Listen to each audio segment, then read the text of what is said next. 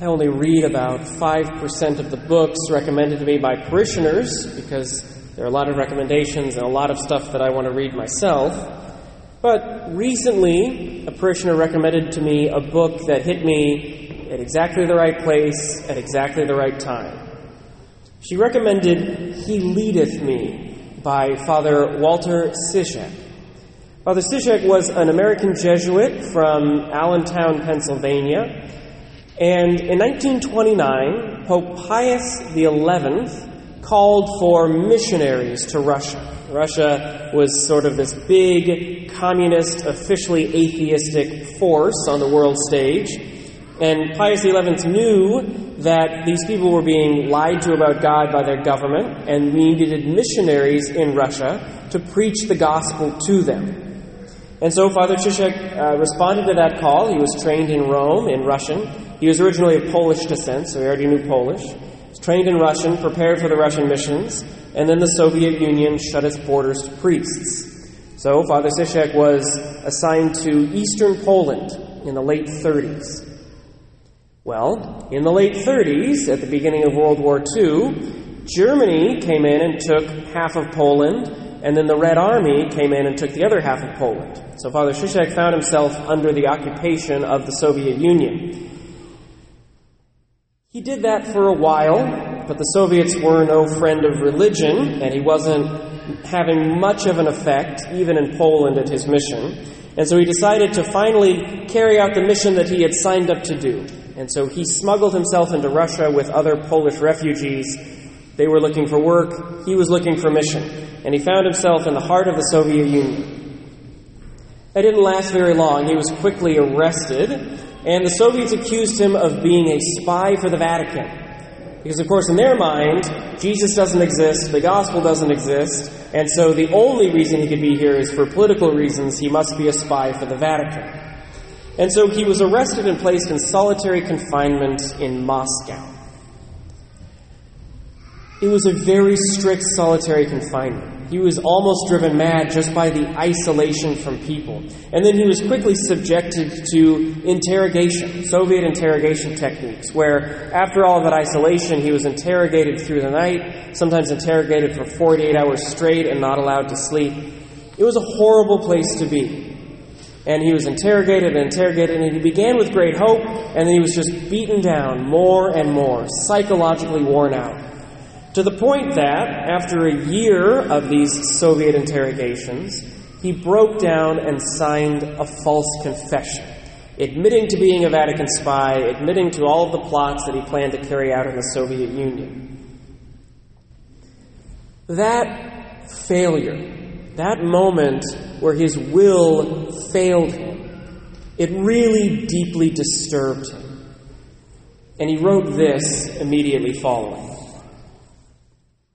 Slowly, reluctantly, under the gentle proddings of grace, I faced the truth that was at the root of my problem and my shame.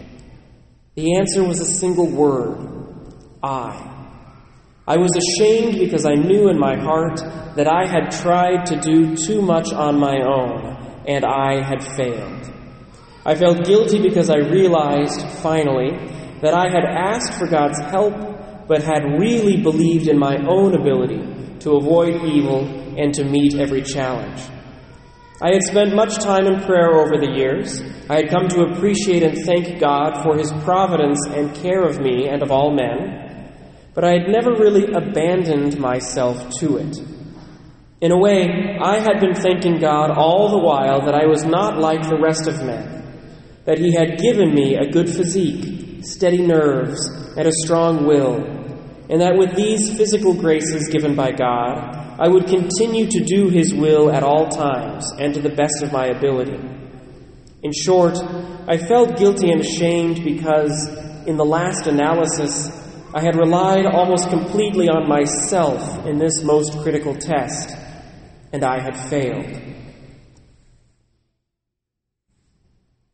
I was trying to think of an analogy of what Father Ciszek is talking about here.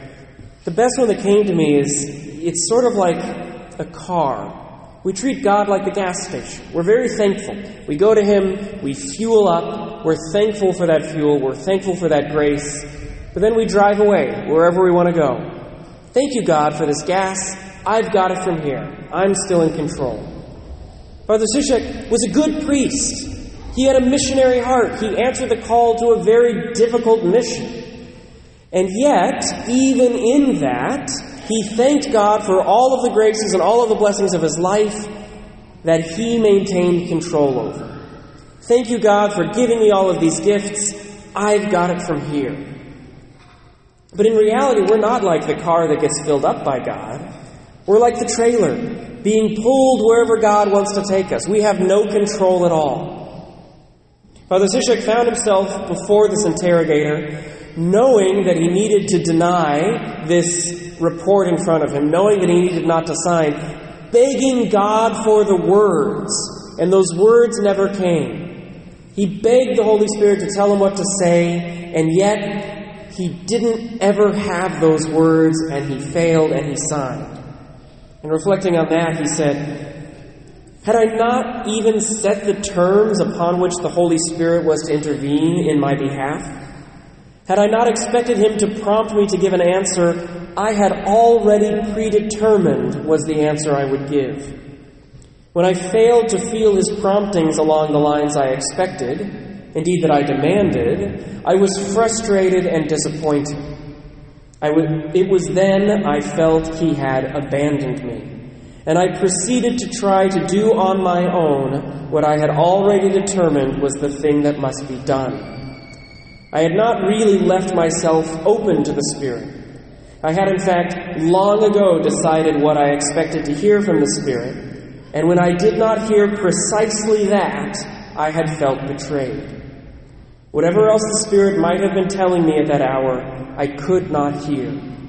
I was so intent on hearing only one message, the message I wanted to hear, that I was not really listening at all. Even after signing this false confession, Father Sushek was kept in solitary confinement for another 4 years in this prison. And in that time, the Soviets leveraged this confession that he made. They tried to push on him and say, well, you've already admitted to doing these things. Let us help you then find freedom. Why don't you be our liaison to Rome with the Pope? And, of course, because our government has taken care of you, you will send us back information from Rome. They wanted him to be a Soviet spy in the Vatican. They gave him all of these different opportunities, and he was distraught because he was indecisive. He was so ashamed of having signed this confession and so psychologically beaten down by the Soviets that he didn't know if he was going to take them up on these offers. And he would go in and meet with the interrogator and hem and haw, try to buy more time. But he struggled, and he struggled so deeply with all of these doubts that at some point he found himself in a moment of absolute despair. He says that he lost sight entirely of God and was left only with the blackness of atheism and a complete lack of hope. When he finally recovered his senses, blessedly, his formation as a priest reminded him to turn immediately to God. And so he did, specifically to the image of our Lord in the Garden of Gethsemane, where he himself, Jesus, struggled with what he needed to do. Asked the Father that the child should be taken from him. But then at the end, always said, not my will, but thy will be done. Reflecting on that, Father Sushek writes, what a wonderful treasure and source of strength and consolation our Lord's agony became for me from that moment on.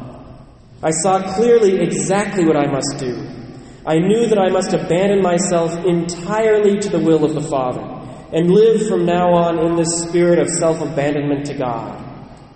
For my part, I was brought to make this perfect act of faith, this act of complete self-abandonment to His will, of total trust in His love and concern for me and His desire to sustain and protect me, by the experience of a complete despair of my own powers and abilities that had preceded it.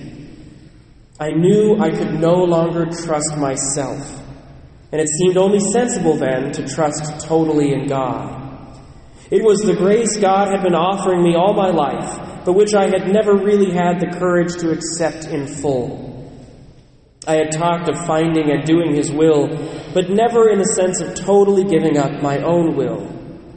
I had talked of trusting him. Indeed, I truly had trusted him, but never in the sense of abandoning all other sources of support and relying on his grace alone. I could never find it in me before to give up self completely. There were always boundaries beyond which I could not go, little hedges marking out what I knew in the depths of my being was the point of no return. God, in his providence, had been constant in his grace, always providing opportunities for this act of perfect faith and trust in him, always urging me to let go the reins and trust in him alone. I had trusted him. I had cooperated with his grace, but only up to a point. Only when I had reached a point of total bankruptcy of my own powers had I at last surrendered. Surrender sustained Father Zizek through another 18 years of Soviet work camps and harassment before he finally escaped that country. 18 years. But after this moment, he knew that every moment was the will of God for him, and he knew his peace and serenity was found in engaging with whatever that day brought, whatever the will of God was for him, simply saying yes to what was before him. So we have to ask ourselves, why in the gospel did the tax collector go home justified and not the Pharisee? Well, Father Zizek's experience shows us exactly why. The Pharisee thanked God for incredible things. Thank you, God, that you have preserved me from sin. Thank you, God, that you have helped me in a good religious practice. How wonderful those things are, and how wonderful to thank God for them. But the Pharisee went to God with his own powers. And he said, thank you, God, for these gifts which I am in control of. Thank you for giving me these things that allow me to be good. But the tax collector, this great sinner of the ancient world, went to God with nothing and said, Lord, the only thing I have, the only thing I can bring to you is my sin. Lord, have mercy on me, a sinner. The tax collector went to the Lord in utter bankruptcy of his powers and his merits. He went to the Lord saying, I am empty and have nothing. We are justified when we go to the Lord in bankruptcy. When we go to the Lord and say, have mercy on me, a sinner. It's so easy for us to treat him like a gas station. Thank you for filling me up, Lord. I'm so glad that I can now go wherever I want with these gifts. We have to let him pull us along. We have to go to him with nothing in our hands, absolutely empty. Because only when we are emptied can he take control. Only when we are emptied can he be in charge and save us and justify us. Today's Next Step card is about praying every day. Over the last few months, I've given us the definition of prayer, that prayer is conforming our will to the will of God. The difficulty in accepting that definition of prayer is that it requires that we give up our own will.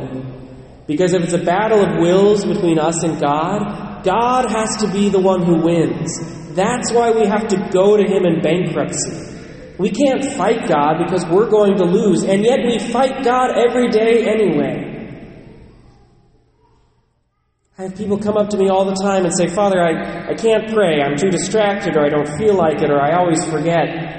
And I know that life. I lived that life for years and years and years. Why is it hard to pray? It's hard to pray because we are willful.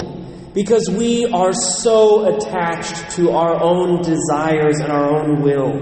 This is what I want to do.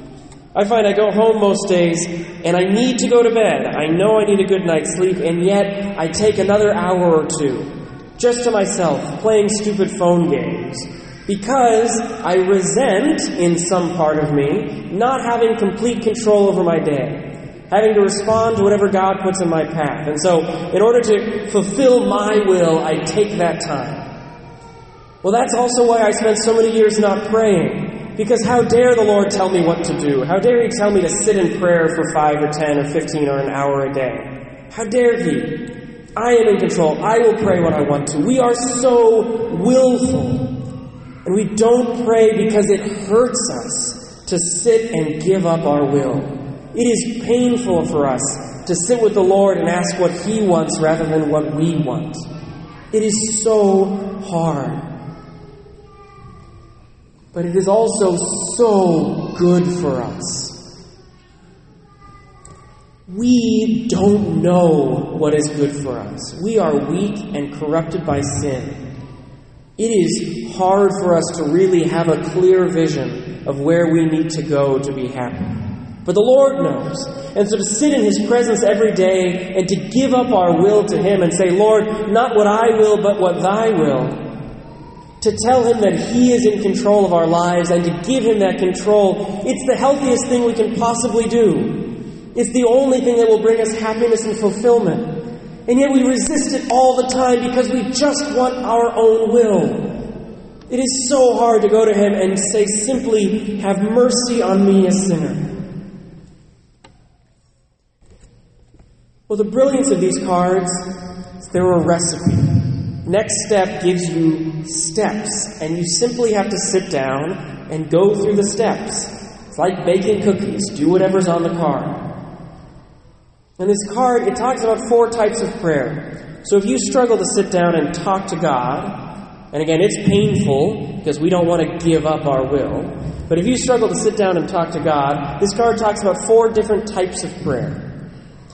And I want to highlight for you why all 4 of those types of prayer are helpful and necessary in order to conform our will to the will of God, in order to give up that willfulness.